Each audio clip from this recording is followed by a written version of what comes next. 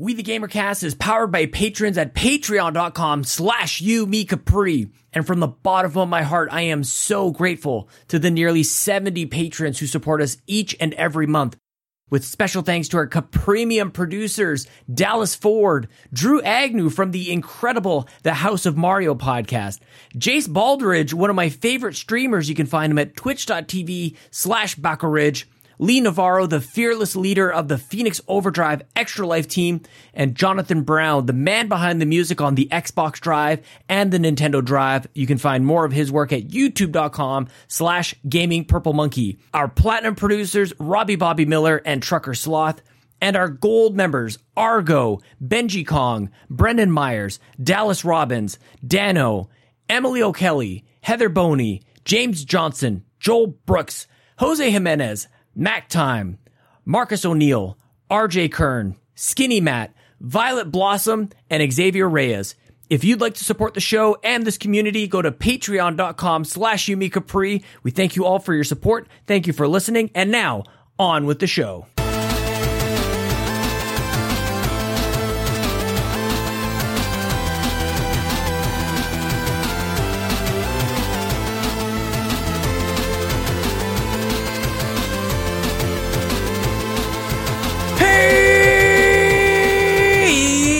Everyone, it's me, Sean Capri, and welcome to We the Gamercast. It publishes on Spotify, Apple Podcasts, and Google Play every single Monday, but patrons get it first. They get it on Fridays. Thank you for subscribing, for rating the show on Apple Podcasts, for telling your mom, for telling your dad, for telling your friend, for telling your cousin, for telling your cousin's sister's dog. Everybody, thank you guys for sharing the podcast. That's really what I'm getting at there with that silly little way that I start the show. I'm glad you guys are here. I'm in a good mood, you guys. I played some Mario Kart tonight with some friends over at twitch.tv/Sean Capri, but I'm getting a little bit ahead of myself because if you're new, here's the deal. Every week I have Sweet Hanks with a stranger from the internet, and we talk about life in video games. And if you want to be on the show, or you just want to send me a nice little message, you can tweet at me at Sean Capri, Sean like Connery, Capri like the pants. Dan from Retro Logic is on the show today. I'm excited to have a classic little conversation with Dan today, guys. It's been good times here on We the Gamercast, and for some of you who follow all the things that I do, the Xbox Drive, the Nintendo Drive, Ryan is doing the RPG Cave over there, lots of stuff coming out of here with the Yumi Capri Patreon, man. It's been a little bit nuts. We did the E3 predictions last week. Hopefully you guys all caught that. If you didn't, if you're new with Dan, go back just a couple, like just last week. There was 3 episodes that dropped on this feed. We did Nintendo predictions for E3. We did Xbox, and we did third party stuff. I had so much fun with all the guests, dude. We had so many people. We had, of course, Ryan Turford from the Xbox Drive join me with N64 Josh for our Xbox predictions. We had Console Kato, who does the Nintendo Drive with me, with Justin Masson from the Nintendo Dads. Of course, we did our Nintendo predictions. And then we had Fiona McKinnon and Mr. Badbit do the third-party predictions. I love doing E3 predictions. It's the time of year we're celebrating. And as you're listening to this, depending on, patrons will get it before E3 and non-patrons will get it after, I guess, or sort of like in the middle on Monday. So we're not going to really talk about E3 necessarily. Like, We the Gamercast kind of exists typically a little bit outside of like the day-to-day, like the news cycle. This episode is about Dan. And we're going to get to Dan in a moment. But when E3 comes around, it's a special moment. So I hope that you guys enjoyed those episodes, because I really enjoyed doing them. I listen back to them, and I don't always do that with the show. And I think they turned out pretty good, you guys. I'm really excited about it. And here's the thing. Before I get into it any further, I will let you know that we're doing a lot of content here. We the Gamercast is just one of the shows. There's a ton more stuff coming at you, and you can go over to patreon.com/YouMeCapri. If you agree that video games bring people together and you want to support what we do, you can go to patreon.com/YouMeCapri. You power this community, you support independent art and content, and just for $1 a month, you get early access to all the shows that we do, all rolled up into one nice, convenient RSS feed for you. And for $3 a month, You get exclusive content like the Pants Patreon podcast for Patrons podcast, which is kind of like this, but like you send in all of the questions, and we have an awesome little group going on over there, guys. You want to be a part of that. You don't want to miss out on that. So patreon.com/YumiCapri. Appreciate you guys so much. And I also appreciate, we've got a couple of iTunes, Apple Podcasts, whatever. Why do they change it? We all know it as iTunes. I think that we're really struggling with this change that Apple made like 3 years ago. Anyway, Apple Podcast reviews are a great way to help any podcast you listen to, help it grow, help it to find a new audience. It helps us rise up in the charts. So a special thank you to Trucker Sloth, who is just a wonderful person. Like, he already supports us in so many ways. And I just ventured on over to check out to see if there's any new podcast reviews. And there's 2. Trucker Sloth with the first one, 5 stars, says, awesome podcast. Sean is one of the greatest hosts to ever speak into a mic. He has a slew of great guests, and they're always very entertaining. Take a listen, and I dare you to tell me otherwise. Trucker Sloth, I couldn't have said it better myself. I'm blushing because you're very complimentary. So thank you so much, dude. I'm look at me. You have me. Am I really the best? I can't even take a compliment. Really. So thank you, Trucker Sloth. I really appreciate that. And also, Chris Smart Guy Logal, love the Sean Capri energy. Great podcast. Thank you. That's the short and sweet. I love it. What else is there to say, man? I really appreciate it. And I just love doing this show. We're coming up on 6 years. We're at about 5.5 years of doing We the Gamercast at this point. Tons of amazing conversations. I've met some awesome people, and we're going to keep going with it, man. Even if some people, we're putting out a lot of content right now, guys. I'm aware of it. I'm not sure exactly what I'm going to do about it, to be honest with you, because there's really no plans of pulling up here. We're just going to keep going. We the Gamercast is going to continue. The Xbox Drive, the Nintendo Drive, Sweet Hangs, the Twitch streaming, it's all happening. I'm able, I'm willing. You guys are here to listen. You guys are here to support it. Then we got a good thing going, man. Again, Dan from Retro Logic is going to be on the show in just a bit. I got an interesting question, a lovely DM from an Andrew Watson a couple of days ago, and I'll get to his question in just a second. And I'm kind of liking this. This is something new on the show here, where maybe I'll take one or two things you guys want me to touch on in this little intro period, and then we'll get to the whole thing.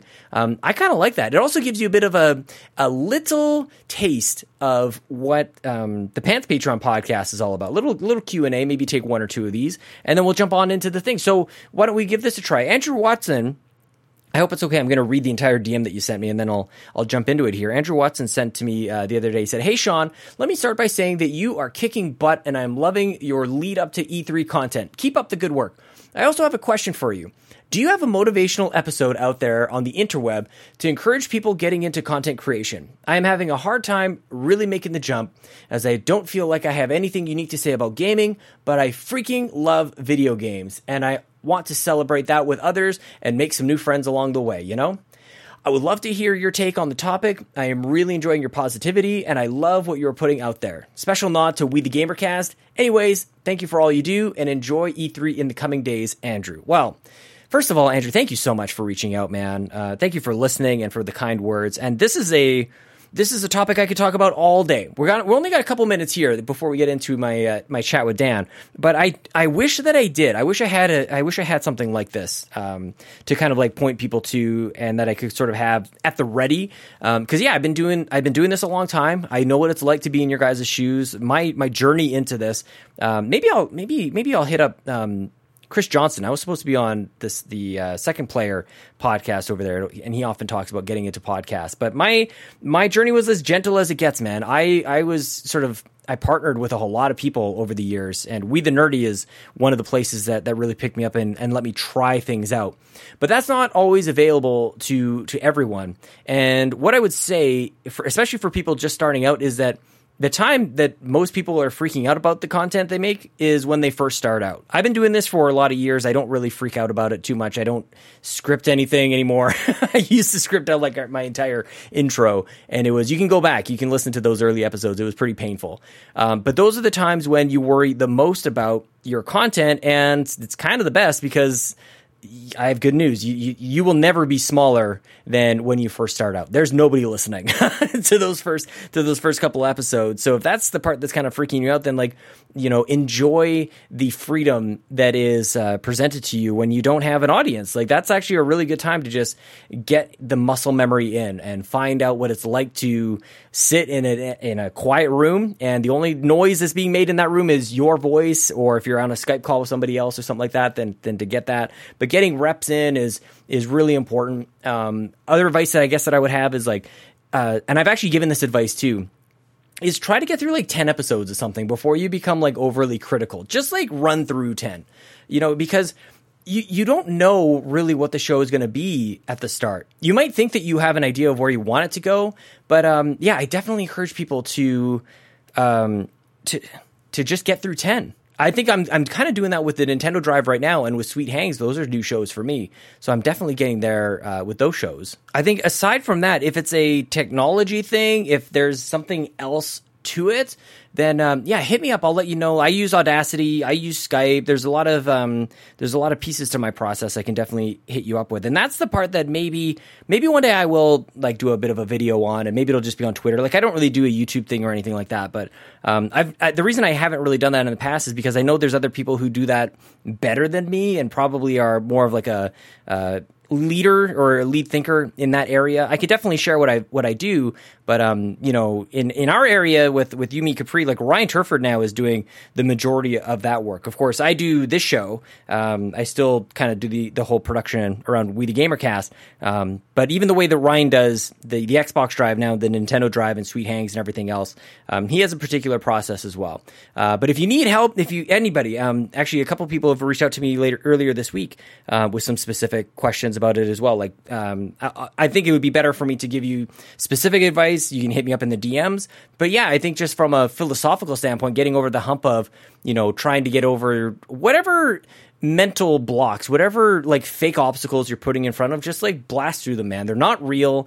You're going to have so much fun doing the podcast. And I had very similar goals. I still have very similar goals with the podcast, is just to talk about games, celebrate games, make friends doing it, and being as long as you're being truthful about that part, then it'll come through, man. I that's my honest to God, from the bottom of my heart. That is the reason why Sweet Hangs is a show. That's the one I do with Donnie Reese, is just because I want to hang out with Donnie Reese. If people listen to it, that's a bonus. But we came up with that show because we're just how about we have a standing date where we get to chat once a week, and then the rest of it kind of comes after that. So don't be too hard on yourself. Just try it out. Record a couple things. If you need if you have specific questions about technology, about microphones or recording equipment or whatever it is, hit me up a little bit further. But yeah, man, this is a topic. And also, Andrew, we could talk about that on this show, by the way. That would maybe actually be the best way to handle this. So with that, I'll cut it there. Maybe you and I arrange for a little something over here, because that was, by the way, one of the original intentions and goals of this show was to give people an opportunity to be on a podcast if they ever wanted to try it out. That was the origin. And what I learned very quickly was that everybody already has a podcast. And so a lot of people who come on here are content creators, which is great. It was totally unexpected for me. But that is all to say, one of the original reasons I want to start the show is because I enjoyed hearing my quote unquote my voice on other podcasts when I would write in questions to Married to the Games or some of these podcasts I've been listening to for years and years and years. I love that moment where I'm that's my question, and I had a dialogue with them in that moment, but it was always fleeting. I wanted to extend that fleeting moment to a full on conversation. That's one of the hallmarks, one of the cores, and one of the pieces of We the Gamercast that I think still lives on. Now, I think that was a great question. Might have gone a little long, but that's okay. Hopefully that's all right with you guys. Hopefully you're still here. And I hope that you guys enjoy my conversation with Dan from Retro Logic. This is a good one, guys. I don't think we're going to get into too much. We're not going to cry on this one. Sometimes we get a little bit of emotional. We get into, I think we still have a good blend of geek talk and real talk. It's happening here with Dan from Retro Logic. You can follow him on Twitter at Retro Logic Games. You can go to his website, www.retrologic.games. He's a wonderful person. I think I made a new friend. Here he is, Dan from Retro Logic.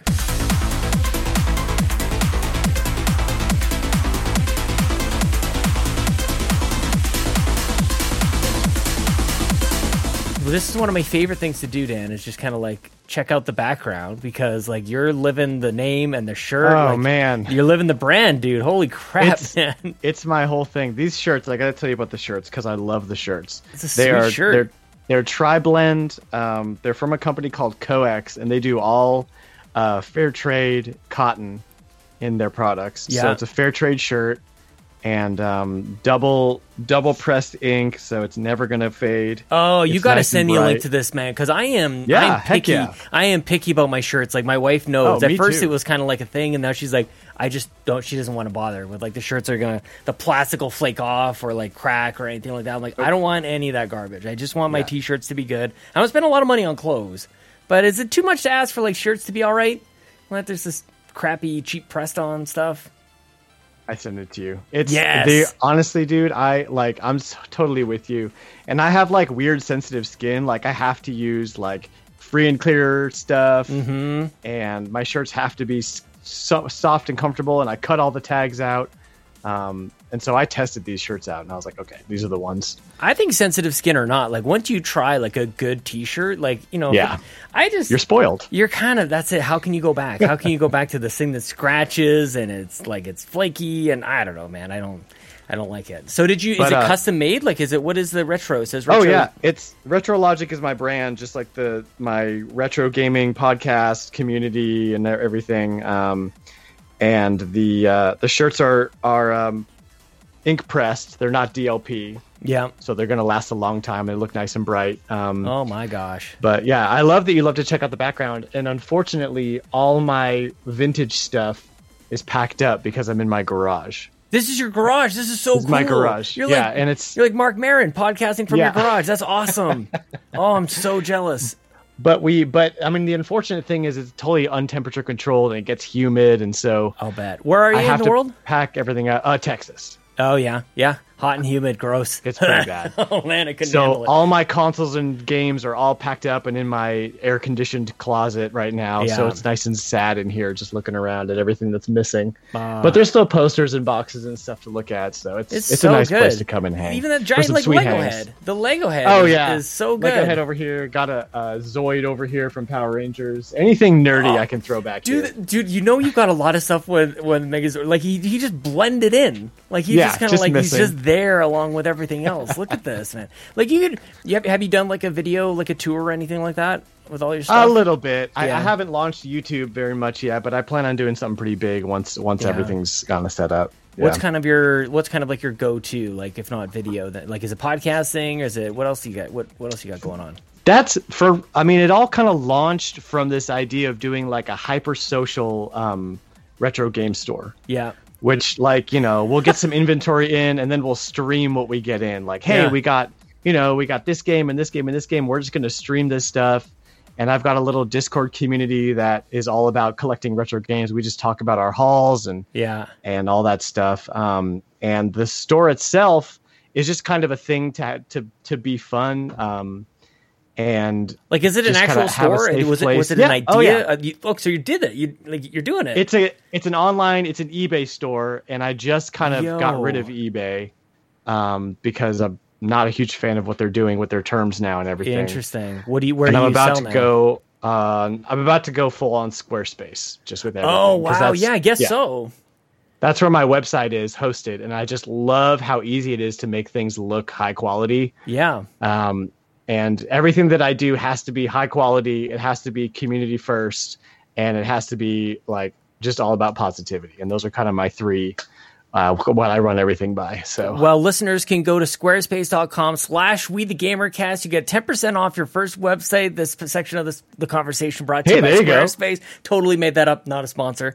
But you're right, man. You're absolutely right. Like, why? It's so funny how like times have changed, and oddly enough, like you're kind of staying on the cutting edge of it with the whole retro theme going on. You're like, nuts to eBay. That's old school. Like, we're just going with our custom shops here. That totally makes sense. Yeah. eBay takes 25% of what I make. Wow. Do they really? Yeah. And like they're not really upfront with everything. They don't do anything. anything. I don't want to no. And I don't want to rag on eBay. Like Sure. they do a lot of great things. There's some stuff you can buy there that you can't buy anywhere else, and they're fine. If you can make it work for you with your margins, then go for it. Sure. But the way that buying and selling retro games is now, the margins are so thin. No doubt. That I can't do that. Like, I'll pay Squarespace's like $20 a month or whatever to host my store there.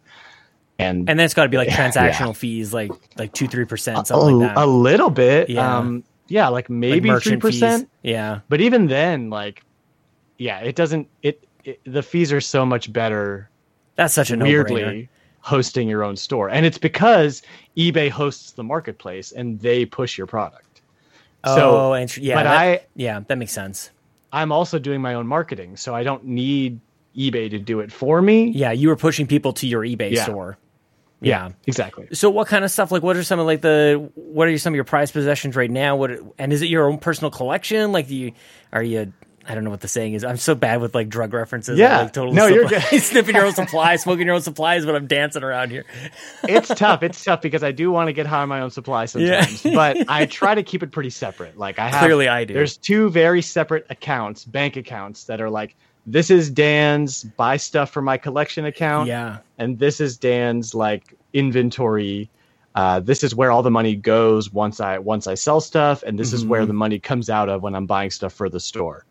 And it helps that I have a pretty good collection already. No doubt. That I'm happy with. I'm only searching for very specific things for my personal collection. I'm not out to own every GameCube game. That's like a $7,000 endeavor I'm not interested in. I like how you know the number. Like, is that I assume that's like a pretty accurate estimate. That's not like I would have thrown 7 to 10. out. Yeah, depending on what if you want inbox or complete or whatever. Good or like just God. a disc. I love it, Dan. That's awesome, man.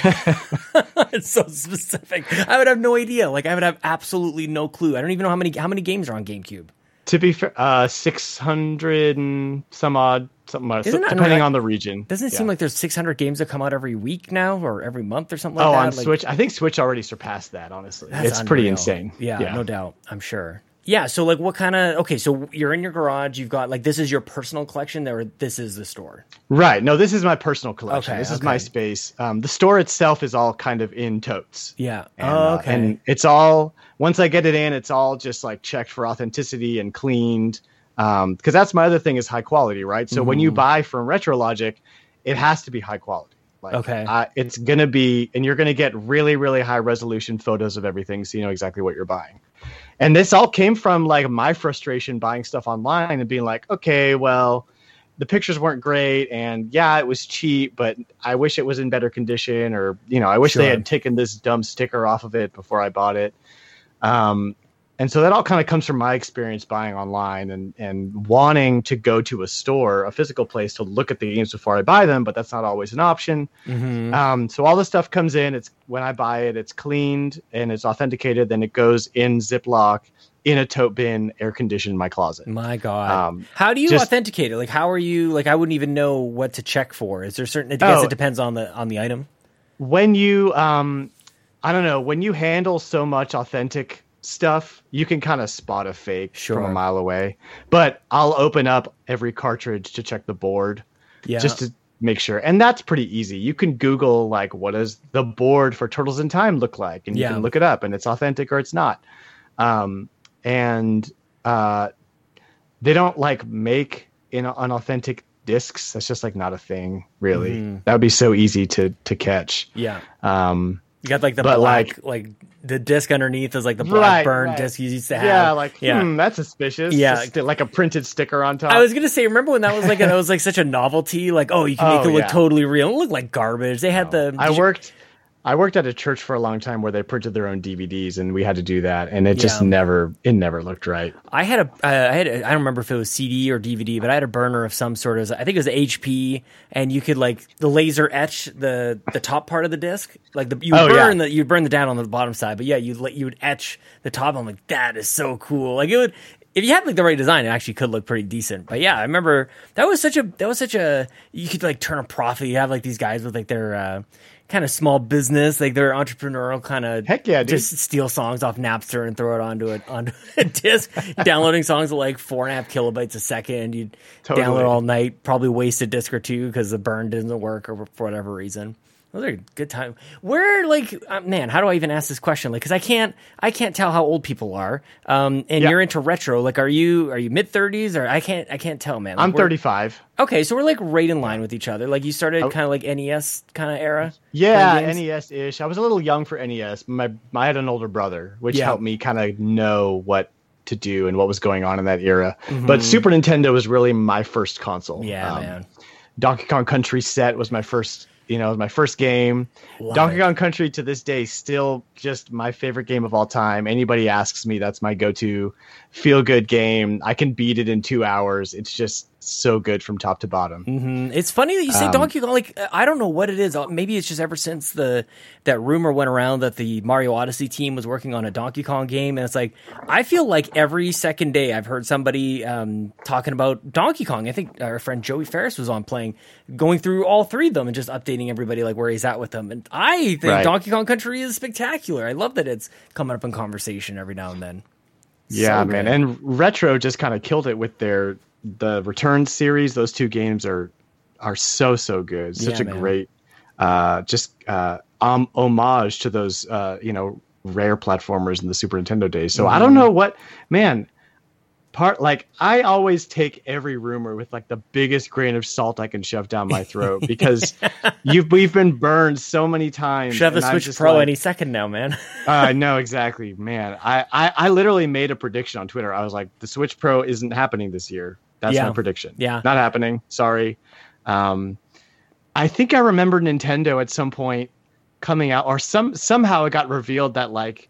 Does anybody remember when the Star Fox racing game was a rumor? Mm-hmm. And somebody revealed that, like, no, Nintendo made up that rumor to throw everybody off. Yeah. And I'm like, I would that's such a smart thing to do because now you don't believe anything. Mm-hmm. Mm-hmm. Well, you would think that would be the reaction is now we don't believe everything, but we absolutely do. And worked on me. I mean, the great thing is, and it continues because you will have that little bit of hope that like maybe there's something. The funny thing about that Star Fox racing thing is, back in the day, like when I was a kid, we were playing so much Star Fox 64, and I wanted more of it.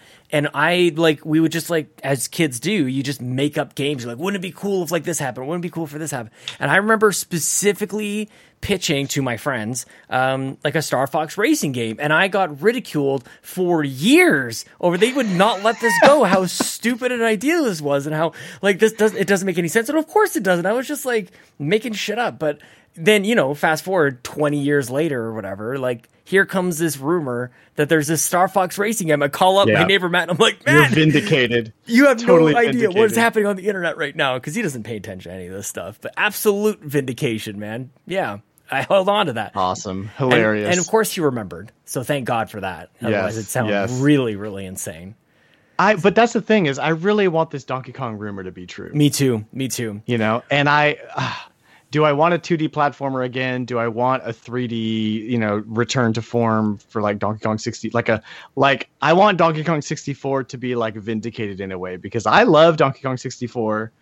It is usually like not everyone's favorite game. Yeah.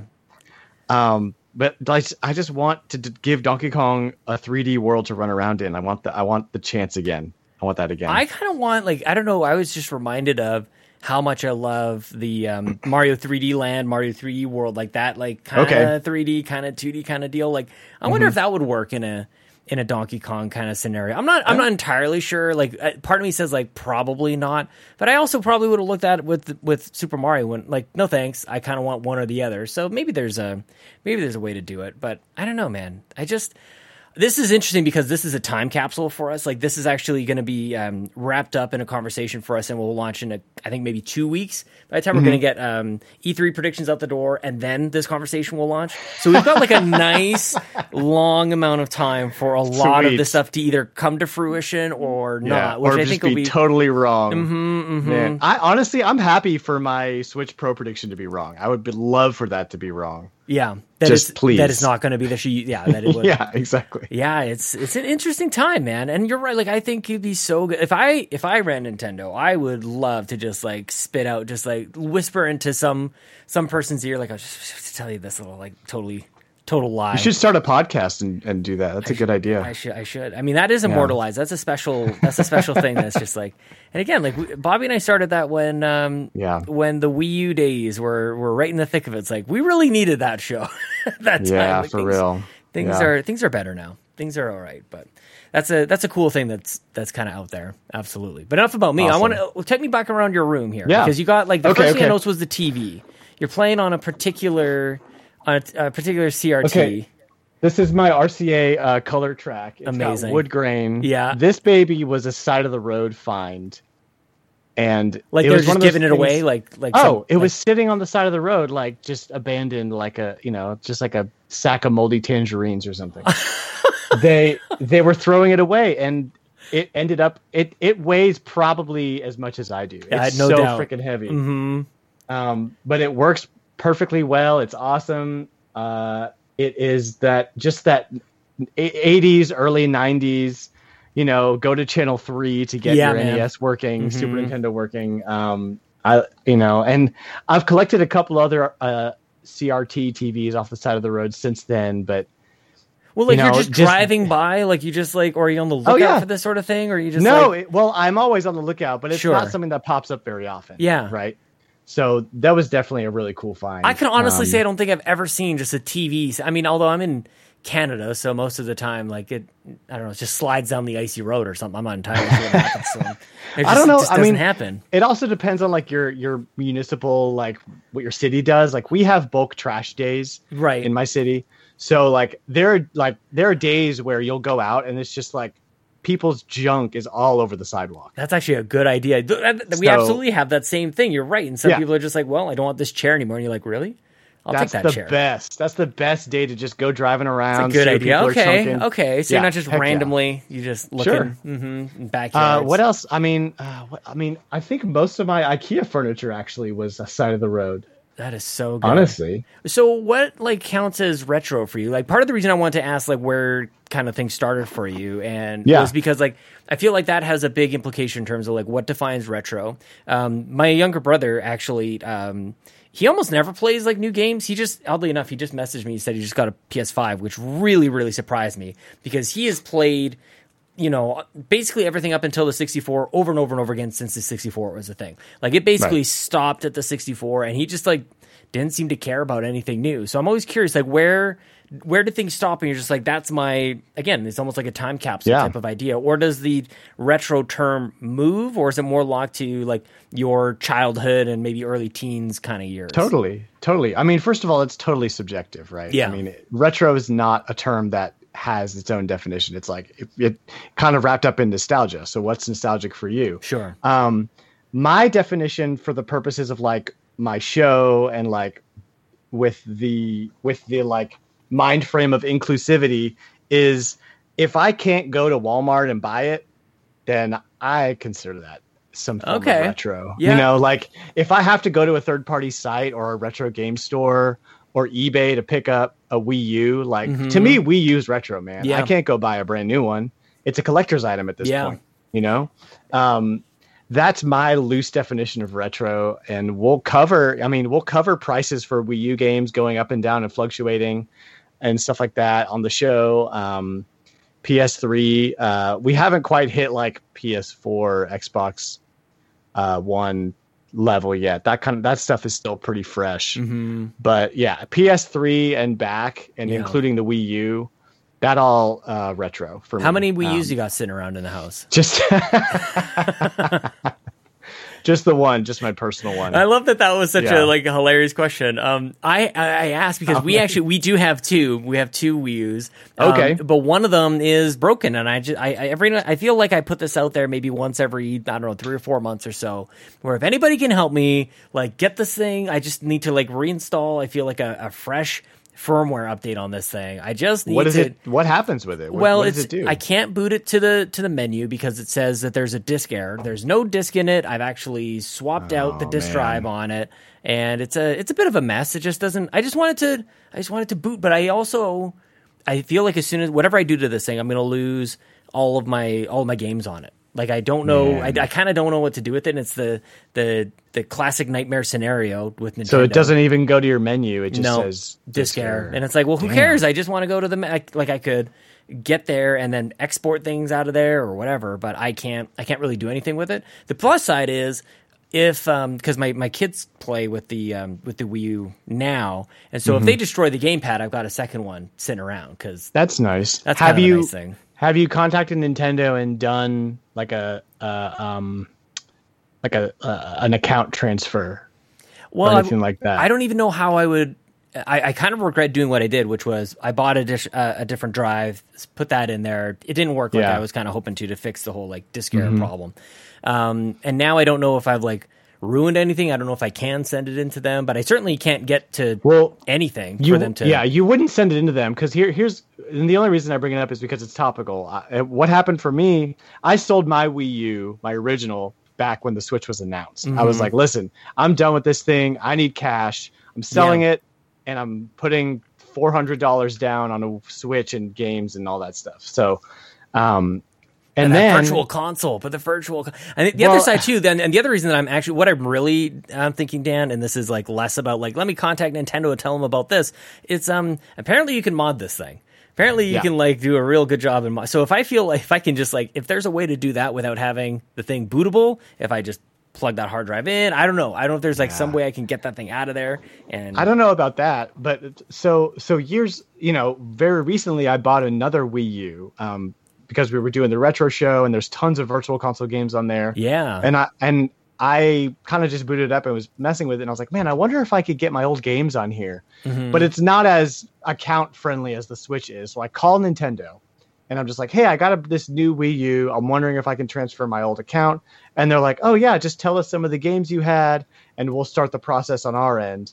And you just like connect it to Wi-Fi, and then all of your virtual console games, all of your digital games, all carry over to the new system you just bought. None of your save files are there. That's okay. That's okay. But that might be an option for you if you just want to get your virtual console and downloadable games back. So at this point, I have no idea like which games there would. I mean, I could probably do like a process of elimination because I know I had some games and like some of them are going to be on the working Wii U, and then I'm like, where's this other game? Like, where's Majora's Mask is absolutely a game that I've got. So I guess if I could maybe tell them that. I don't know. Yeah. It obviously hasn't been a high priority. It was very easy. They asked me if I could name 3 games that were on it, and I was like, this. And they were like, oh, yeah, that works. Oh, that would be great. They'll walk you through the whole process. Honestly, it was way easier than I thought it was going to be. I think I've got like an NES remix in there or something. Or, one of the remix games. Those were really good. Oh, man. Yeah, they were. Anyway. Let's take a third one of those. Let's do that. A remix, dude, like seriously, with E3 kind of coming up again. I don't know. I can't remember if this is before or after E3, but who the hell knows?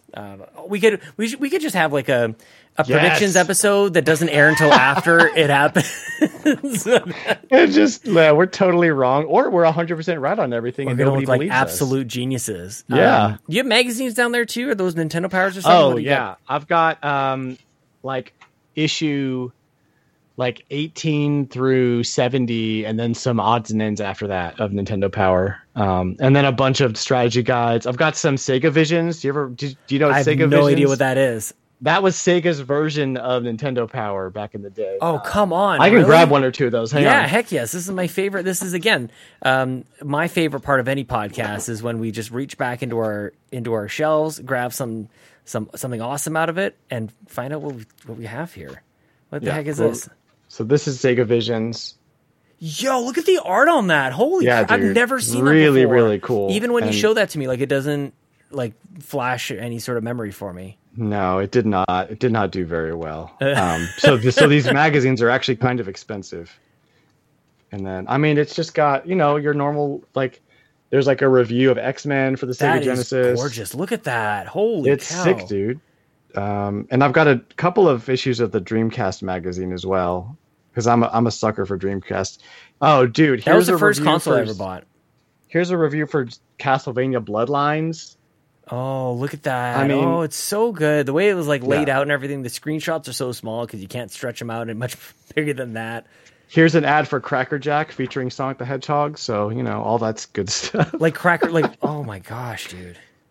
So I'm a sucker for that kind of stuff, man. Just any like piece of literature or poster or magazine with like retro game reviews or just like stuff like that. Just I love that stuff, and it's getting kind of hard now because most of the time that stuff's just swiped up by collectors and it's all gone. But every once in a while, you'll find somebody with like a box full of magazines with this kind of stuff in it. Well, and even harder as time goes on, like what do you even have from like the last generation that's like physical, like a physical representation of like the geekdom that we all love? Like back in the day, like everything, like you had magazines, like that was a thing. Like the games had instruction booklets that came in them. Like there was so much stuff, and you don't get nothing. You get none of that now. I don't know if that's necessarily true, but it just seems not like physical magazines for sure. But there's definitely like there's Amiibo. Sure. Can you still buy physical strategy guides? Is that a thing? I feel like Prima went out of. Is it Prima or Prime? They went out of business a while ago. Like I've got Nintendo a couple. Power doesn't. I've got a couple strategy guides behind me. Yeah. I've got some Skylanders Collector's Edition. There you stuff. go. Oh yeah, that's good. Like I don't know. So yeah, I guess there's some things, and I get the urge. I get that like itch that you get. I just never understand like where to start and stop. Like that's the thing that kind of like scares me a little bit. You said you kind of there is a start. Specific. There is a start, but there's definitely no stop. Obviously, there's no brakes on this machine. Mm-hmm. So are you playing new stuff, or are you like forever locked in retro time, or like what's that life like? No, I play all kinds of stuff. Yeah. I don't have any of the new like fancy schmancy Xbox, PlayStation stuff. I have a Switch. Yep. Because I'm a Nintendo guy first and foremost for the most part. Nintendo and Sega. Yeah. And then I have Stadia because that's free and you just buy the games. And my internet was good enough, so I was like, cool, sweet. I'll play the Star Wars games that I'm missing out on by not having an Xbox or a PlayStation. Sure. So we're playing Jedi Fallen Order for the first time now, which I'm loving to death. I just love so good. Anything Star Wars. I wish I had some way to do VR because I would totally dig like do Vader Immortal and all that stuff. But just bust out the old Virtual Boy. Yeah, like 13 that's games. compatible. Yeah, sure. Exactly. You get a migraine playing it. So yeah, it's just kind of everything up till now that I have money or have time to get into. Nintendo first and foremost, but yeah. Wow, man. Well, tell me about this. Your full-time freelance videographer and doing stuff like your full-time freelancing. Sounds terrifying. It is, and it was kind of forced upon me in a little bit. I did a lot of full-time work for churches up until June of 2020. Yeah, what happened in June 2020? COVID, it's a worldwide pandemic, and money was nowhere, and they had, it was just like, sorry, we have to let a bunch of people go, and so it really was unfortunate, but it was honestly a blessing in disguise because I had been filming weddings and doing just branding, videography on the side for years, for probably 6 years before that, and this was kind of just the push that I needed to go into business for myself and kind of make it my own thing. So it just is crazy how it worked out. I told everyone in my sphere of influence and in my network, like, hey, I'm full-time freelance now. If you have any work or you need a wedding or whatever, if you need like a brand video shot or a product or something documented, just let me know, hit me up. And people just came out of the woodwork, man. And I've done work for what's that huge real estate company that I'm blanking on now that's going to sound really impressive if I say it. I feel like I don't know if it's like hilarious. Keller Williams. Oh, okay. See, I was going to say like a Canadian one. I don't know if it's like, I don't know what crosses the border every once in a while. Like, I don't know, like Remax is big here. I don't know if that's a thing in the States. Yeah, totes. Yeah, like the Keller Williams. Okay. Tons of weddings. Like almost every weekend is full of weddings now. Yeah. So are they still magical? My wife does weddings and it's just like, okay. What does she do? She's a photographer. Oh yeah. It's totally magical. Yeah. She keeps saying, because she basically she became like really good friends with our wedding photographer. We got married on a cruise ship, so we spent like a week with them. So they became really good friends, and she taught her the whole like even how to run the business, how to shoot, and all that kind of stuff. And thankfully, we got married before she was doing 2 or 3 weddings a weekend, and you see it all. Everybody thinks it's very special. Every idea is unique. It's like they're kind of the same. You just have to make them think that it's all special and unique. That's the important thing. That's the bread and butter. Yeah. Well, I have some stories about weddings, dude, that I need to start a blog or something. You should. Every weekend is insane. Yeah. Just like, parents getting a little too tipsy for their speeches. It's never, you know what? Bridezillas, I'm convinced bridezillas are a myth. Brides are the best. Yeah. They're wonderful. Yeah. They're so hype about their day. It's their parents that come in and make it all crazy. Yep. And like, I don't know what the deal is with that, but we had an ice cream cake try to happen last weekend, and the venue didn't have a freezer. Sweet. So they tried to pull it out of the fridge when it was time to cut the cake. You've got to and be it was kidding soup. Me. Oh, you've got to be kidding me. What did they expect to happen? I don't know what they were expecting. Like, have you ever seen an ice cream cake at a wedding? Probably not, because they melt. Dummies. Was it like a 12-year-old's like wedding? Like right? Like, ugh, like from a Dairy Queen kind of deal? Like, I never saw it. It was soup by the time I got to it. I was talking about this with somebody at work the other day, how like there becomes a point in time in your life where you get old enough, you got a job and everything, and you realize that you can just like go to a Dairy Queen and buy an ice cream cake. Like before you have this realization, like it seemed like there was a requirement for it to actually be somebody's birthday. Like you can just go in and have a cake if you want it. Sure. But it was such a big deal. You go to the grocery store and there's cakes just sitting there. Tons of cakes. You could just have it a Tuesday night. Why not? That's what I say. I mean, that's part of the COVID 30 pounds I've put on over the last year or so. Yeah. But like, terrible decisions like that. But that's there is this moment in time where you leave the innocence of like, oh, mom said I get my birthday cake, so the people at Dairy Queen know that it's my birthday, so they will roll out the binder. You can pick out the little designs and everything that they'll draw on it. You can say what they're gonna put your name on it, and everything is very special. But yeah, an ice cream cake for a wedding is. I'll have to ask my wife if she's ever seen anything like that, because that's pretty special. It's a terrible idea. How do you get around, like, you're telling these stories, you got to somehow like make them anonymous, and they don't come back, like you're basically just like roasting these weddings. That's why I haven't started, because I'm so afraid of people being like, wait, that's my wedding. That's me. You're fired. So embarrassing. Or like they won't hire me because they don't want to be made fun of. Like that, it has to be somehow anonymous and enough time separated between the wedding and the post for it to be like, it could have been any wedding. Yeah. How did you get into that? How did you get started? Because that's something that like my wife and I, she's so courageous. I feel like anybody who starts their own business or does any of that stuff, it's harder than it looks, I feel, to start out.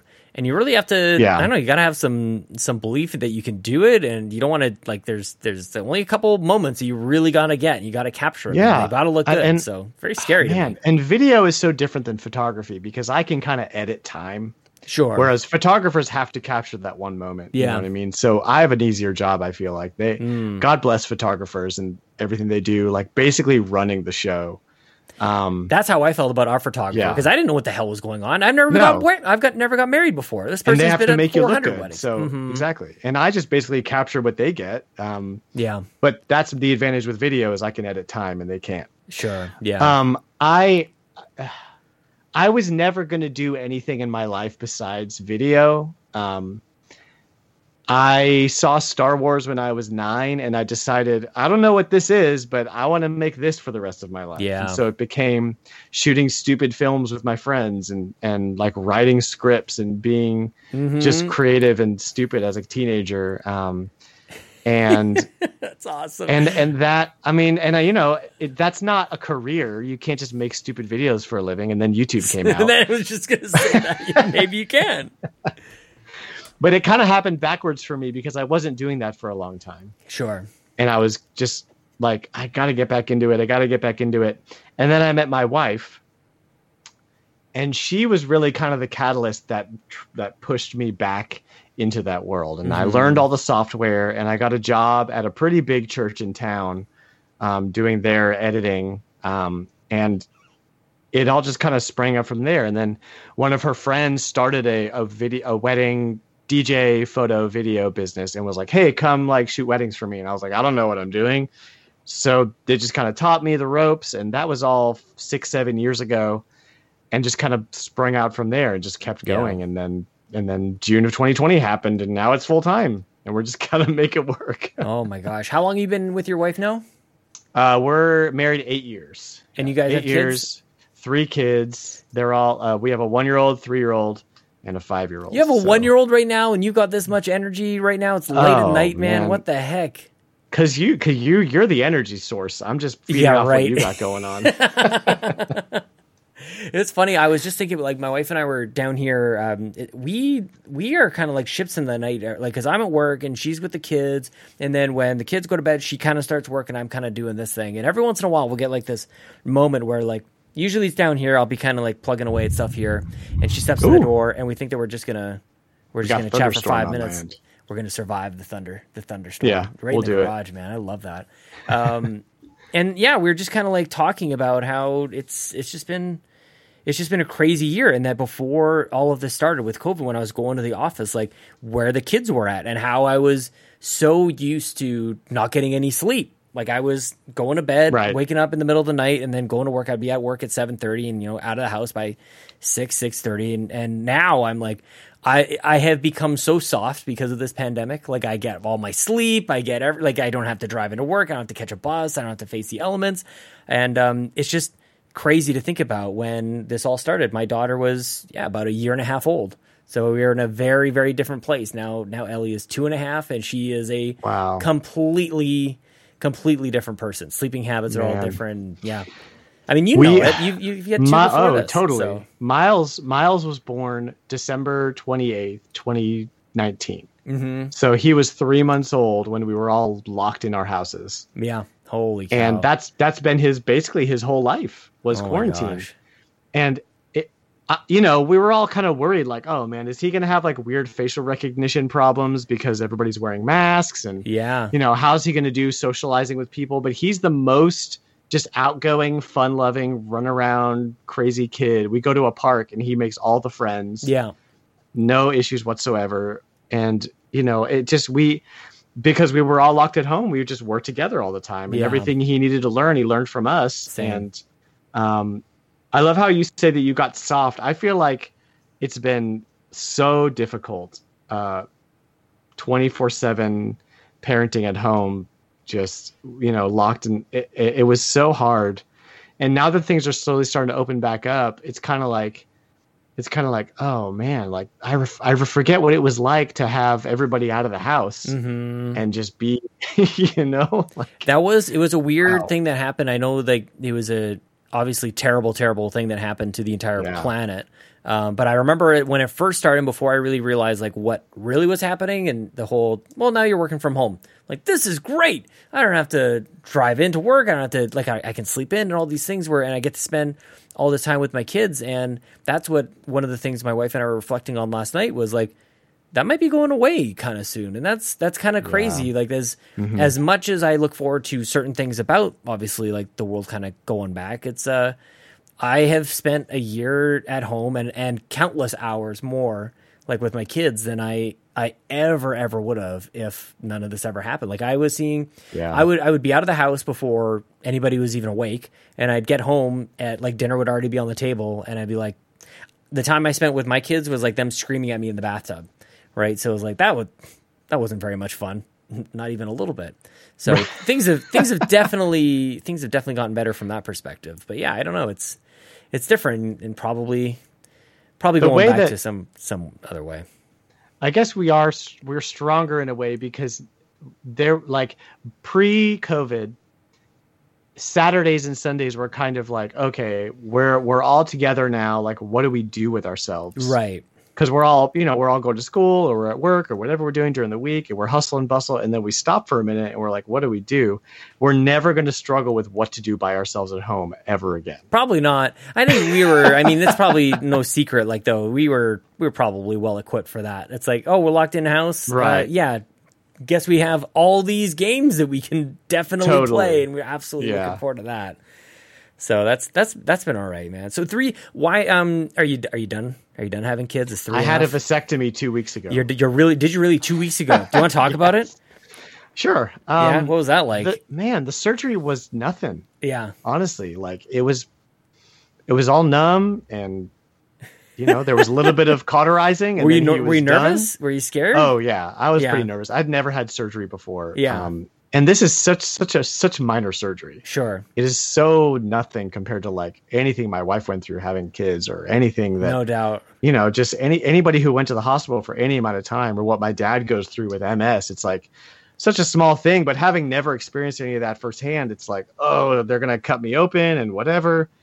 But what if it falls out? Oh my God.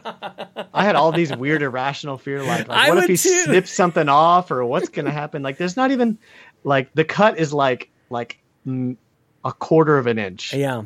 And then it's all cauterized. It's kind of like the standard too, for like guys to go like, okay, we'll do that. We're done. Yeah. She like female, whatever the female hysterectomies are so much more invasive and like irreversible and horrible. And I'm like, no, I'll do it. Whatever. Yeah, you went through enough. Yeah. That seemed to be when there's like, anyway. Yeah. After the surgery, recovery was a bit rough. Sure. Yeah. You just kind of, it's very vulnerable feeling. Everything's a little achy, and like every once in a while you'll twist wrong and there's like a sharp pain, and for a couple of days you're kind of useless. Yeah. And you got bags of ice going down, and you're just like, oh my gosh. And then it's over and you're like, cool, like we can do our thing now. But you're not like in the clear after that. There's like a 90-day period where you could still get your wife pregnant. So sure, we're still in that period. Good now, disclaimer. Yeah, exactly. Just don't want anybody to think that you're all good. And then you have to take like a sperm count test and all this stuff so that you don't, you're just sure that you're good to go. Yeah. But we're only 35, so we've got lots of years of fun ahead of us.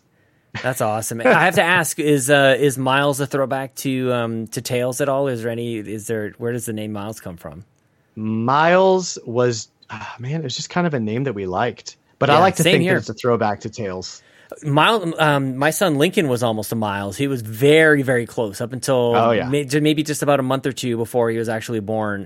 When we realized that my sister had her son. His name is James, and we realized when people were saying James's like birthday party, James's thing, and we're like, oh, people really mess around with that S. So we had to add a rule to our naming convention for our kid. No S's, and a maximum of 2 syllables is where we were at with our kids. It's the same thing with our dogs.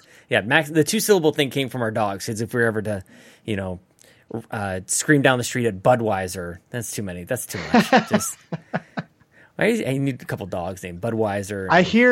I heard that if a dog's name ends in E, an E sound, they like hear it better for some reason. Really? Like that's what I've heard. Like what? Like Carrie, Willie, Timmy. Yeah. Yeah, I've just heard that. I'm just thinking like a typical dog name for Those are all. Our dog is Carrie. Our dog is Carrie Fisher. So.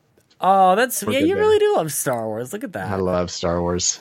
Oh, where did you and your wife meet? We met at a church. It's kind of funny. She's from Texas. She was in New York at the time, working, doing whatever. She came back to visit her family. A mutual friend invited her to come to our church. I was playing bass on stage at the time. Mm-hmm. We kind of like met ahead of time, and I was like, oh, okay. All right. I see what's going on here. I was totally into her. I mean, I was into her from the get. Like, I was like, okay, like we're going to see what's up with this girl. We went and hung out afterwards, her and a mutual friend and a couple of us. There was a group of us, and her and I talked the whole time. And I don't know. It was love at first sight for me. Yeah. She took a little bit of convincing, but we got there. You know what I mean? That's what I like to say it. But she's awesome, man. She's such a yin to my yang, like administrative, just like very like belief driven, truth driven, like super humanitarian, like and she got me into all of that, which is like, you know, goes back like the fair trade shirt thing. Like I wasn't going to sell shirts that were not fairly traded, fair trade cotton. And she just helps me keep my life in order when things get so like chaotic or foggy, or, you know, I have ADHD. And so that can really make just normal daily tasks take forever or just be very daunting. But she's just such a kind of like a rock for me that I don't know where I would even be today without her. That's sweet, man. When did you is it like when is it a good question to say when were you diagnosed with ADHD? When did you discover, like when were and I guess like what would lead up to like the diagnosis as well? Definitely. I was diagnosed in middle school, just after some struggles with school. They were the diagnosis came out and they were like, yeah, he's got it. So we went on Ritalin or Adderall or whatever. Mm-hmm. And I just kind of hated myself on the medication. Yeah. It's like a personality shift where like, yeah, I'll do my homework, but I'm not creative and I don't have any fresh ideas. And I also lost my appetite and I'm already skinny. So that was dangerous. Yeah. So start of high school, I took myself off the medication and just kind of worked it out as best I could. Yeah. I did like, there were like lifestyle changes and just diet changes that really helped a lot. And just kind of doing my best to put the nose to the grindstone to get a C and to pass high school. And then never went back to school after that. Yeah. I was like, all right, we got the high school diploma. I don't want to do any more school. This feels way too much for me. So I just went out and did the creative things that I love to do and tried to do my best. So. What was that like? Did you want to be like doing better at school? Was there a pressure to be doing better at school? Like were your friends better? Like what was that? Because like you get the grades, and you realize like you're kind of pushing through something. Like what was that sort of experience like? Man, school was the way that and ADHD is like a spectrum. Sure, and it kind of manifests itself differently with everyone. I had an impossibly difficult time doing anything that wasn't like quote unquote like fun to me. Yeah. It just, there was no motivation whatsoever. And so if I didn't have friends at school, I wasn't going to go to school. Mm-hmm. And a funny side note is that I never missed a day of high school. Well, I mean, what else was in high school every day. Right. I mean, I wasn't going to play hooky, but like I never really got sick and I just went to school, you know, I got out of there with like a 1.6 GPA, but I passed and I got my diploma. And my friends really like helped push me through that because they were the reason why I was waking up to go to school every day. Yeah. And it just kind of manifests itself in this way where I would get school done, and then once school was over, I would be in the AV lab. Yeah. And I'd be doing what I was passionate about. I'd be working on that and be totally fixated on what I'm doing because ADHD has the distracted side and the hyper-focused side, where I get so engrossed in something that I'm interested in that the world just goes away. Mm-hmm. And so that's kind of what that's like. I feel like video games give people a sense of that, whether or not you have that, you kind of maybe get a bit of a window or a peek into that. And I can't remember if it was like somewhere it was like coined like the zone, like you kind of get in the zone. You don't totally. You lose track of time and you're just kind of in it. And then when you like, there's this almost like a physiological response where like you come back out of it like, oh, where am I? Like, and you realize it's 3 a.m. and you don't know how that happened. And that's a great comparison. Yeah, I don't know if like I'm trying to be sensitive about it as well, and I'll go like I know exactly what that's like. Like that's just a portion. Well, totally, and. Man, I was having so to get a little vulnerable, I was having a really hard time a couple weeks ago. And I went through this like really kind of depressive period, this depressive state where I was like, what is it even like to have a normal fucking brain? Yeah. Yeah. You know what I mean? Mm-hmm. What's it like to just be able to do homework and be fine? Yeah. And like, I was in tears with my wife, like talking about like, and it seems like such a normal, stupid thing, but it really is very frustrating. Yeah. To just kind of live like that. But on the other side of that, there's so much like beauty in being able to just throw yourself into your passions and have so much energy and drive for them. Mm-hmm. So yeah, like anytime something comes up where like, oh, like I can kind of get a glimpse of what it might be like to be like Dan, that's like, so it feels like it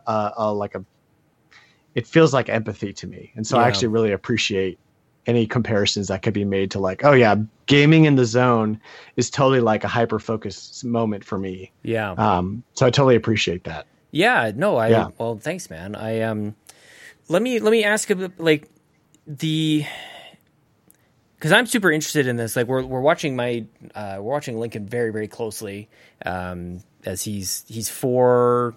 He just turned 4, and we're just kind of watching things as things progress. And there's stuff in the family and stuff that we're kind of like watching out for as well. And so there's that side of like the coin where I'm particularly interested, but also like we are of the age where it seemed like, well, you might remember this as well. Everybody had asthma at one point, and then everybody had ADD or ADHD, and then became ADHD. And so like you had like these almost cliche diagnoses, like where every kid just like had the thing. And so I'm curious if like that was part of your experience, because I definitely felt like as somebody with asthma, it's like, well, you and 40 other kids in the 30 kid classroom, like everybody had asthma, and then everybody just magically doesn't have asthma anymore. But like there's sort of like this cliche element of it, which I want to touch on, but then also like, if any, is there any comfort that comes along with having the diagnosis, like the certainty of like, oh, that's what this is? Yeah, it definitely helps having the diagnosis, because it kind of makes the world make sense a little bit. Yeah. There's no more like mystery as to like, why the heck am I just not like everybody else? Mm-hmm. And it's inexplicable. It's like, okay, it makes sense that it's a neurological disorder. It's actually the most studied neurological disorder on earth, which is a plus. Yeah, it's nice to have all this information to read through. And I'm such a sucker for like getting really deep into like the ADHD community and reading like what's coming up and what's new and what people are discovering about it. And there's even a lot of work being done in like workplaces to be like, no, like we want to hire people with ADHD because here's some work that has to be done that has to be hyper focused through, and you guys get it done so quickly. Yeah. And part of my branding with all my businesses is that I get stuff done like super fast. Yeah. And I do, like my editing is done super quickly because I just burn through it. Like it's just like super quick. So there's like advantages to it. Yeah. And so it becomes like part of your identity, like almost. Totally. Yeah. And I try to stay away from the side of me that's like, well, just the world's not built for people like me. So screw everyone. Because that's just toxic and it doesn't help anybody. But I just try to do the best I can with what I have. It also assumes that everybody else is normal. Like I think you use the word like normal. What's it like to have like a normal brain? It's like I mean, I don't know if anybody's expressed this to you, but I every now and then I just kind of get a little glimpse into somebody else's. Like I do a lot of conversations, obviously through this. I meet a lot of people, and it's like we're all just kind of faking it. You know what I mean? Like everybody's just faking it. Nobody knows what the hell is going on. You know, nobody knows what's coming up next. Like we're all just trying to like stay ahead of like one step ahead of just, society totally collapsing here. So, I mean, there's that side too of, maybe the quote unquote normal brain is just like that person doesn't know what's going on either. Yeah. So it's honestly, it's all a spectrum, isn't it? It's just, there's no black or white. I mean, I don't know if that's a comfort thing or if that's a totally terrifying, like, what do you mean nobody knows what's going on? How are we still even alive here? We gotta support each other a little bit, but just keep believing the construct. It's all going to be okay. Yeah. How does that impact you as a parent then? Yeah, it's so interesting. You were talking about how you're kind of watching Lincoln for some stuff. We're watching our daughter, Olivia. She's about to turn 4. And we're just kind of watching some stuff, right? Like I know exactly what to look for, and I'm watching some stuff. Yeah. And there's part of me that's like, man, I really don't want her to go through what I had to go through in school. And how can we, if there's something to be done, what can be done? Yeah. If there even is a diagnosis or whatever, you can't diagnose at 3 or 4. It's just not, they're still developing children at that point. So many different she can factors. literally just be being a kid and has selective hearing, whatever. Yeah. And the other side of it with being a parent is that you are just sort of able to, I guess there's two sides of it, right? There's the part of me that's like, I can play all day long. I can go into the zone and play Legos with my son Nathan for 8 hours straight, and he would love that. I can't do that because there's responsibilities, but I love getting in the zone like that with my kids and just being like into whatever they're into. Yeah. Unfortunately, sometimes one of the symptoms of ADHD is a difficulty with executive functioning, which basically means it's hard to put things in order, like how to make a peanut butter and jelly sandwich becomes like, okay, do I get the bread first or the peanut butter first? And then you just kind of stop. Yeah. Yeah. And that can be really frustrating for yourself. And now having to kind of manage the developing executive functioning of 3 other little humans is a whole other thing. So it can be very overwhelming and frustrating sometimes. And there are times often where I have to just kind of step away and like regather what's going on and step back into the role, like physically step away and be like, y'all go play for 5 minutes. I'll be right back. Yeah. And that my kids know like, okay, daddy just needs a minute. You know, they just kind of know that about me now. But you kind of have to find your tools. And I think, I mean, honestly, this is not new stuff. Any parent goes through these moments where they're just exhausted and overwhelmed. But I just feel like you have to have your tools, right? So whether you have ADHD or you're just a parent who's struggling, you have to have your tools and you have to have your community. So, well, I think like some of the questions are coming from like a place where like, I just don't know if like I didn't get diagnosed with it. Like sometimes I hear some of these stories, I'm like, I do that. Like I absolutely like that. Like I do get in the zone like that. And part of it is in games, but like some of it's like fiddling around with like cable management, or right before I was down here, I'm like, well, my dog run where the dogs kind of take care of their business outside, like it needs taken care of. And I'm like, I'm really enjoying the progress I'm making on this. Like, it's totally stupid. I don't know if it's like sometimes you have like those dad moments too, right? This is a whole like gigantic box that we could like kind of open up. Like that feeling where a dad walks into the backyard and you mow the lawn or you take care of something in the backyard and you throw your hands on your hips and like, yeah. And you kind of nod and you stare out back and you're like, why am I doing this? Like, what is that exactly? How did I turn into that? Like, I used to like host beer drinking parties with my friends, and like now I've got my hands on my hips, and my dad bod is in full. Like I'm a dad. I just like something happened, but it was all out of like this. I could have, if I didn't have like the buzzer on my wrist going like, it's time for you to get downstairs and record We the Gamercast with Dan. I would have stayed up there and like tweaked away. I would have been like pulling out weeds or whatever. My life is run by Google Calendar. Everything I do is on it. Every single thing. Mm-hmm. Yeah, I think there's. But like I said, it's a spectrum, man. Because like you may want to get diagnosed as an adult, and you can do that, and it may be like, well, not really, but kind of, because it's a spectrum. It's all a spectrum. I think there is I don't know. I don't know if it's fear is not necessarily like the right word, but there is something holding me back from like just discovering that. Like I feel like there would be something to possibly to uncover, at least to learn. Like I think that's probably the way to really pitch it. Is like, who would want to learn more about yourself? Well, I'm such an advocate for mental health. Yeah. And so, same. And I think everybody should go to counseling. I'm not going to force anybody to go to counseling, but it's a part of my kids are going. There's no doubt. I don't know how kids survive being kids, like, or like teenage, like, holy crap, man. Like this is one thing that I've kind of realized over the last little while. It's like, I don't have the tool, like every tool to teach my kids, like everything. My kids might learn like how to play Nintendo and like that Mario's better than Sonic and maybe some other like soft, like life skills. But like, that's kind of like, I'm going to be limited in terms of like being able to give them absolutely everything they need. And also I'm only like one voice.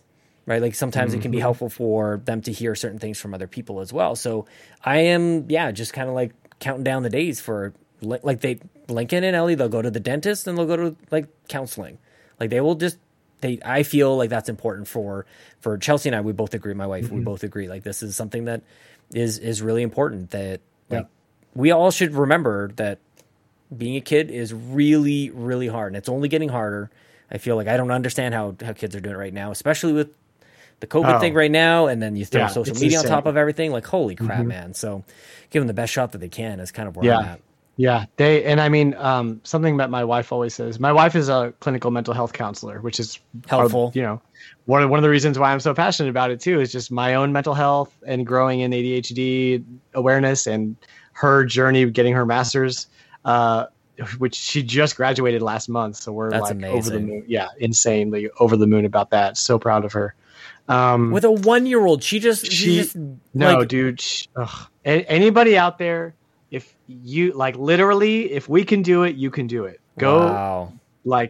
It's so hard, but then you're done and you're like, oh, we did it. We had kids and you got your degree and I started 2 businesses. We did all of this. Yeah. And it was totally insane. But we survived. Yeah. Holy cow, man. One of the things that she says is nobody gets out of their childhood unscathed. Yeah. And it's totally true. Mm-hmm. Everybody is struggling with something. Yeah. And that's also a good segue to talk about just treating each other well and knowing that you'll never know somebody else's struggle. Yeah. And I honestly, I didn't have that much interaction with Bobby. He was on Dad Crossing when we first started. And then he and I were talking about doing something before he went to the hospital. But he was always such an awesome guy to talk to, and just always so understanding, and just loved everybody around him.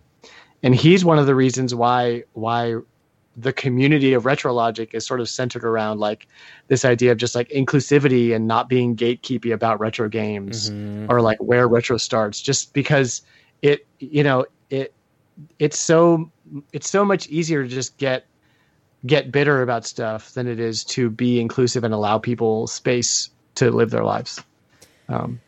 It seems like, especially right now, the internet is just it gets off on this toxicity, man. It's just I kind of just put out a plead tweet the other night, and I was just please, can somebody celebrate something? Something. I get that we're upset about whatever it was, and it's just it's so much better. It feels so much better. But it's a mob thing. It's this, I don't know, one person gets outraged by this other thing. And I'm not saying people are not allowed to be upset about anything, but it's just I'll compare it to maybe something that happens maybe at work too, where you're on an email thread and you're is anybody seeing that this email thread is 40 emails long and there's 50 of us on here and we're not any closer to anything better.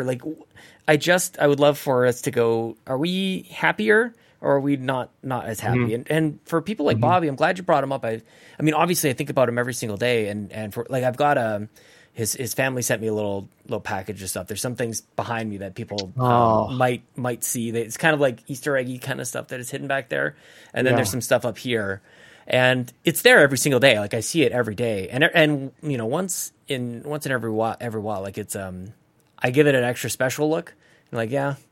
There he is. I've got it. His, they made it kind of he had a business card, and they made that part of his service. So that's one side of it is kind of his business card. On the flip side, it's a photo of him. And yeah, every once in a while that hits harder than other days, man. It's definitely tough. I'll never forget him. As long as I live. And you're absolutely right. It was just so natural to him. It wasn't even a choice. I don't think it was anyways. It just seemed that's just the way that he did it. And maybe it was the extra years he had on some of us, or part of just the way he was raised, or whatever it was. I'm not entirely sure exactly what it was, but it was so unique from that way. And to the point where absolutely everybody noticed, you were welcome there. Even if he did this thing where people would come in screaming at him, and then they would become a patron 3 weeks later. He would have these trolls become paying customers. It was what the heck? He was so good about that. So yeah, he changed a lot of things for a lot of people, dude. He really, really did. Yeah, he's got quite a legacy. Incredible. Yeah. I think about that too, about how when he did pass, and even when he was sick, so many people came together for him and just wanted the absolute best for him. And he did what he loved doing until he wasn't able to do it anymore. So Oh, man. Miss that guy so much. Holy crap. For real. Mm-hmm. Dude, maybe that's a good place to close it. I don't know how I can go from that to really anything else. But do you want to tell people what all the things? I've had an absolute joy chatting with you tonight, man. We went to all the places, I think, tonight, man. You too, Sean. We haven't had a ton of interaction, but I feel like we're friends now, which is cool. Same here. Yeah, no, you're not. There's no going back. I'm glad you said it because every once in a while, I did the same thing with with Console Kato and also with Drew Agnew. I feel like that every once in a while, there's like it happens. It's like, you know what? No, we're friends now. That's it. I don't care. We're calling it. And so I'm glad you said it first because otherwise I would have made it weird. So thanks, man. No, it's never weird. It's always fine. Yeah. So tell me where all the things, man. You got a lot of stuff. Yeah. Awesome. RetroLogic is the name of just everything I have going on retro gaming wise. It's a game store. It's a weekly podcast with one of my best friends who I met online, who's just a crazy collector. He collects everything Nintendo. He is insane. He makes me look like an amateur. He's incredible. And he just has this, and so he's on the show. His name's John, and he's great. And then the other guy on the show, his name is Sam, and it just remembers everything. Like I'll be like, oh, this happened then, and he'll be like, actually, Dan. Mm-hmm. So that's my Ryan Turford. Mm-hmm. Yeah. Yep. Mm-hmm. You got to have one of those. Yeah, I definitely do. Yeah. every week we do a show, and like there's a lot of retro gaming podcasts out there, and they'll do like a book club type thing where they all play a game and that kind of thing. And we do a little bit of that, but mostly it's just about chatting about stuff we love and retrospectives and celebrating anniversaries of games. And we'll have guests on that are like quote unquote experts about a certain franchise or genre. We'll talk about it. And we got to have you on at some point, Sean. I was going to invite myself on if you did, man. So Heck yeah. But you can find everything at the website is retrologic.games. Cool. And we also just launched a retro music podcast called Retro Groove, which has nothing to do with video games. It's all about just like vintage vinyl collecting and hi-fi stereo systems and music, just like the music that we grew up with. And so that my brother runs that because he's an insane vinyl collector. So that's on our network. And we're just happy to invite anybody who loves video games into the Discord community, which is totally open. And that's in my Twitter bio, which is at RetroLogic Games. So come on with it. I love it, man. I love the vibe. I just feel like we could just talk about pretty much anything on it. So I'm not surprised that these are all the projects that you're working on. Dude, it just seems very, very natural. Thank you so much for reaching out to me, man, and thanks for carving out time to talk to me tonight. This has been awesome. So much fun. Totally. Man. Yeah, it was really cool.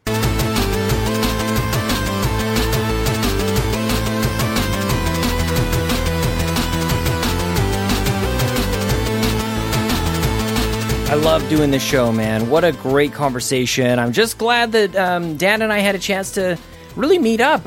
Man, that's what the show is all about. We didn't really know each other before this, and now I think Dan, is it okay? I think we're friends. I think that happened. Guys, I hope you enjoyed that. I love it. Good things are happening here on We the Gamercast, and I'm so glad that you guys are here to share the joy, share the positivity. It's funny because it's not. I don't know what it is. I don't know if it's funny or interesting or it's notable, I guess is maybe the best way to say it, is a lot of people do reach out to me and say, like, I love your positivity. And I don't know what to say. Like, I guess, thank you. I'm always caught a little bit off guard because a lot of times I'm kind of down on myself. Lately, I have been feeling really good. I've been in a really good mind space. I'm really trying to strike that appropriate balance of getting active. That's been a key part of me and keeping the right headspace is just getting out of the house and getting active and doing all those things. Things have been pretty good in the life these days. I'm very happy. So I guess that comes through on the show. I don't know. It's not necessarily something I don't feel like I'm going out of my way to go, better bring the positivity, but there is just such joy that is brought to me by doing this show, and there's so much incredible stuff happening in the community. We're a great example of what can happen thanks to video games. This show is a little bit about video games, I guess, is kind of the original intent, was it to be a video game podcast. You find it in that category on the podcast things. But, I mean, it's just about people. that's what it's all about. So thank you to Dan, and thank you guys for being here as well. If you guys want to support the show, you can follow it on Twitter at WeTheGamerCast. You can follow me at Sean Capri. It's Sean like Connery, Capri like the pants. I would love it if you went over to patreon.com/YouMeCapri. You can, of course, listen to my other podcasts, the Xbox Drive, the Nintendo Drive, and Sweet Hangs. Those are all the shows, but when you do it on Patreon, you get all those wrapped up into one nice, convenient RSS feed. All of it's there. Pretty much a show a day is kind of what we're up to at this point over on Patreon. And it's good stuff, man. I hope you guys enjoyed. If this is coming to you after E3, hopefully you got all of your wishes have come true. If this is ahead of E3, then all the best of luck, man. We're going to be streaming all weekend. And what else should I say to you guys? I think this is pretty much the end. Not much else to really say. Thank you to Brent Robinson, of course, the social media manager for We The Gamer Cast on Twitter. And this is the end. The music is dying down. We'll see you guys next week. I can't remember who's next week, but I think it's going to be good. I'm sure it's going to be good. And now here's our bit from Heavy Rain. It's Jason Lacey. This one is Jason Lacey. Where's Jason Lacey? Where the hell are you, man? Jason! Jason! Jason! Jason! Jason! Sean! Sean! Sean! Sean, where are you? Jason! Jason! Jason! Sean! Sean! Sean! Sean! Sean! Jason! Jason! Jason! Jason!